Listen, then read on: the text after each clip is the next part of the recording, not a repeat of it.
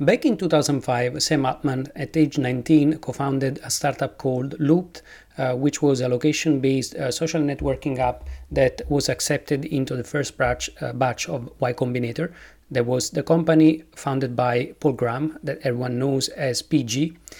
And from there, the career of Sam Altman started, and it was quite interesting because as soon as discovered, he found out about what you could do in the startup world and what you could achieve by being an entrepreneur, he never got back. So this is the beginning of the journey of Sam Altman, which would eventually lead him to be the CEO of OpenAI. That is the company that right now is actually changing the whole business world, posing a threat after 25 years to Google business model. So let's look at the story of Sam Altman and in parallel the story of OpenAI, how it changed over the years.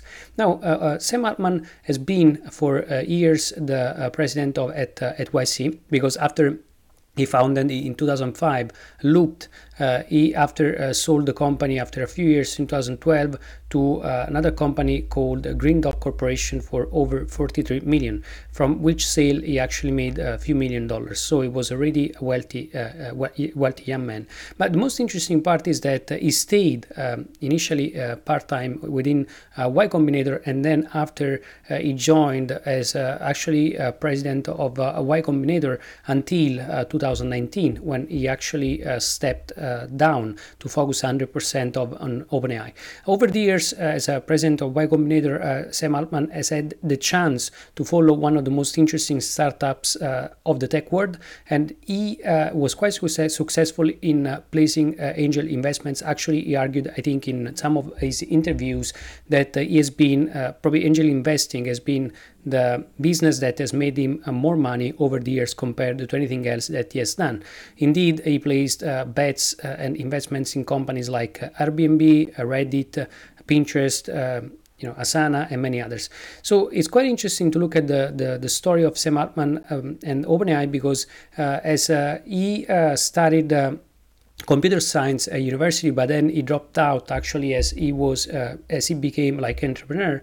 It's quite interesting because he always had an interest for AI, but really his interest for AI spiked when in 2012 there was the launch of ImageNet, a project which was was probably one of the first successful AI projects of the modern age, where this very large visual database was able to actually indicate what an object was into a picture.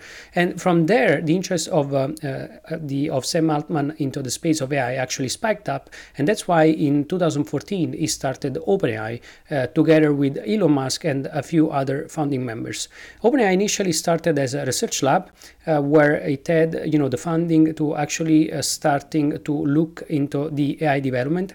And as we said, this development was inspired by ImageNet in 2012, and that's why one of the first products and applications of OpenAI was called Jim. There was actually a model that sort of general intelligence benchmark that sort of tried to replicate what other large-scale recognition models were doing, like ImageNet.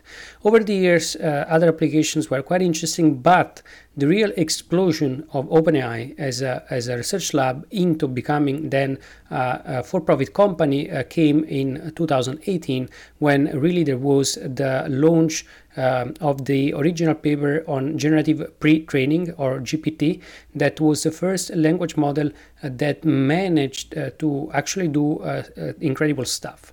But really the turning point probably was 2019, when there was a further evolution of GPT into GPT-2, which was again really an evolution of GPT, and that was a turning point because GPT-2 started to do many more things, and its applications started to be quite clear as a bunch of new startups were getting built on top of GPT-2 going forward, and a whole industry was starting to be built on the premise of text-to-text generation.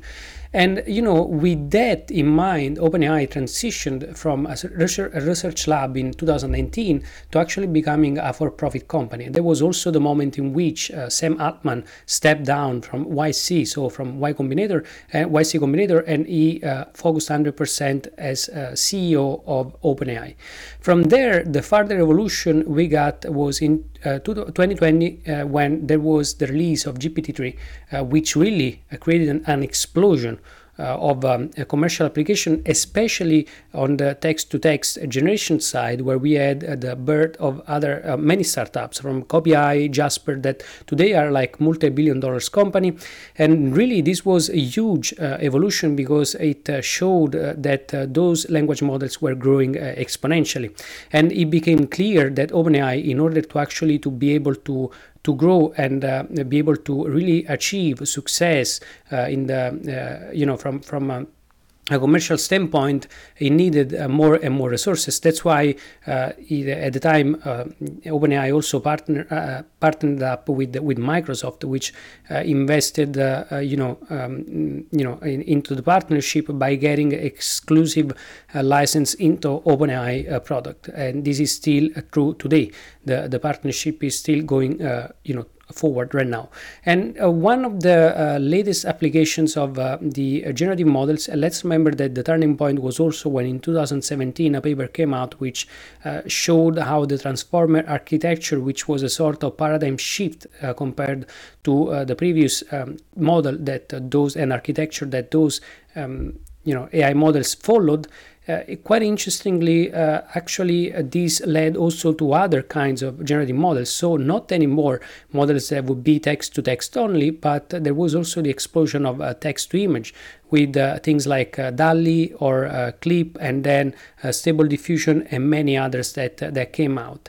So the landscape grew exponentially from 2020 going forward in 2022 further, and we got then the release of ChatGPT. That has been an incredible tool. Right now the evolution is going forward where we're going to see most probably the launch of multimodal models that will be able to do many things at once, and they will be able to handle many kinds of formats, interactions, a bit like from text to image, image to text, videos, audio, and so on and so forth. So those models are getting way more powerful. And there are a few interesting aspects of those models is that we get emergent properties, meaning that we don't know exactly what is going to happen by scaling up those models. Other interesting things might, happen. Like for instance, right now, one way to have those models work is to prompt them up, meaning that you want to you want to write a prompt, which is a natural language instruction into the model, which is similar to a query, but much more similar to actually a coding instruction that we give to the machine. And with this natural language prompt, actually, we enable the machine to generate any kind of output for us.